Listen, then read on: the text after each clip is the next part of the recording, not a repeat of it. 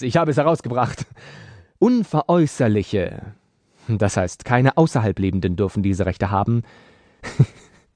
Rechte auf Freiheit und das Streben nach Glücklichsein und derlei Kram, wissen Sie. Also was Sie wirklich meinten, war, dass der Politiker das Recht hat, zu sagen, was ihm gefällt, wenn er Wahlversprechen macht. Das bedeutet es eigentlich nur. Es bedeutet, dass das Streben nach Glücklichsein. Glücklichsein ist ein Ressort der Regierung. Sehen Sie, wie man das alles verkehrt herum erklären kann? 1776 hatten jene Männer höherer Gesinnung keine Vorbehalte, was ihre Absichten für das Volk des Landes betraf. Sie hatten wenige Vorbehalte.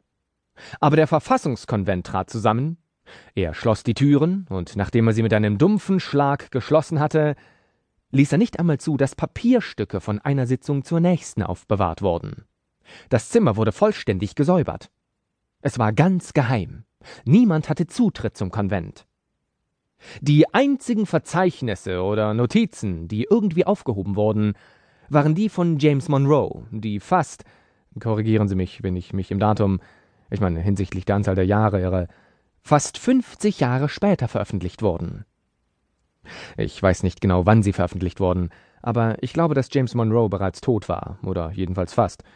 Zu dem Zeitpunkt, als man seine unvollständigen Notizen des Konvents schließlich veröffentlichte, hatte das Land für eine ungeheuer lange Zeit fortbestanden.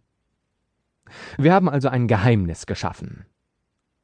Was wurde von unseren Gründungsvätern beabsichtigt?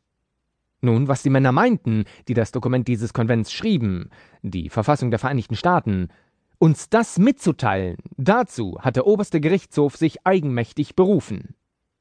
Im Übrigen ist es ein völliges Geheimnis. Es existieren heute keine Protokolle der Treffen des Konvents, keine Meinungen, keine Äußerungen über Vorbehalte, die jeder selbst interpretieren könnte. Das ist interessant. Warum verursachte er eine derartige Lahmlegung und leistete einer zukünftigen Umdefinierung von Ausdrücken dermaßen Vorschub? Freiheit bedeutete Freiheit für sie. Es bedeutete nicht Freiheit von. Es bedeutete nicht, die Freiheit zu besteuern. Es bedeutete nicht, die Freiheit unserer polizeilichen Pflichten ohne Einschränkung auszuführen. Es bedeutete nicht, dass einige Leute Bürger des Landes sein würden und andere nicht. Tatsächlich heißt es in der Verfassung der Vereinigten Staaten, dass alle Personen in den Vereinigten Staaten Bürger sein sollen. Und ein Bürger ist jemand, der das Recht hat, zu wählen. Er ist jemand, der dieses Recht hat und jenes Recht hat. Und weil den Leuten gleich nachdem die Verfassung veröffentlicht und angenommen worden war, einige dieser Dinge immer noch schleierhaft waren, fügte man 10 Zusatzartikel hinzu, die wir die Bill of Rights nennen. 10 Änderungen, einfach um zu klassifizieren und klarzustellen, was diese Rechte waren. Und damit haben wir eine ziemlich gute Definition davon, was Bürgerrecht bedeutete. Wozu war ein Bürger berechtigt? Er hatte das Recht auf diese ersten 10 Änderungen. Und mit welch irrsinniger Heiterkeit interpretiert und definiert die Regierung danach diese verschiedenen Formulierungen und Wörter um.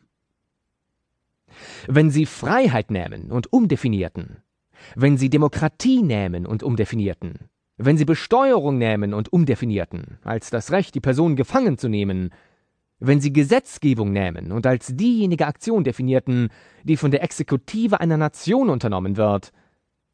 Das wird in Brasilien gemacht, wissen Sie? Wissen Sie, wie sie das in Brasilien machen? Es ist sehr interessant. Es lief normalerweise folgendermaßen ab.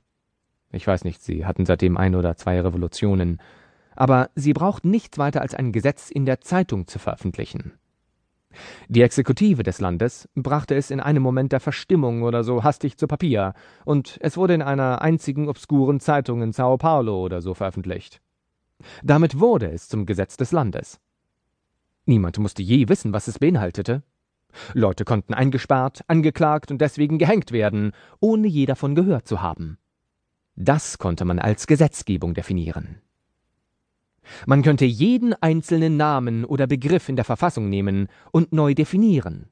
Oder man könnte all diese Schlagwörter nehmen, die von den Politikern verwendet werden. Ich bin mir sicher, die meisten von ihnen glauben, dass es sich bei diesen Dingen einfach um Schlagwörter handelt. Und sie sehr angemessen und mühsam definieren. Damit hätte man sich mit größter Leichtigkeit eine komplette Sklavendiktatur geschaffen.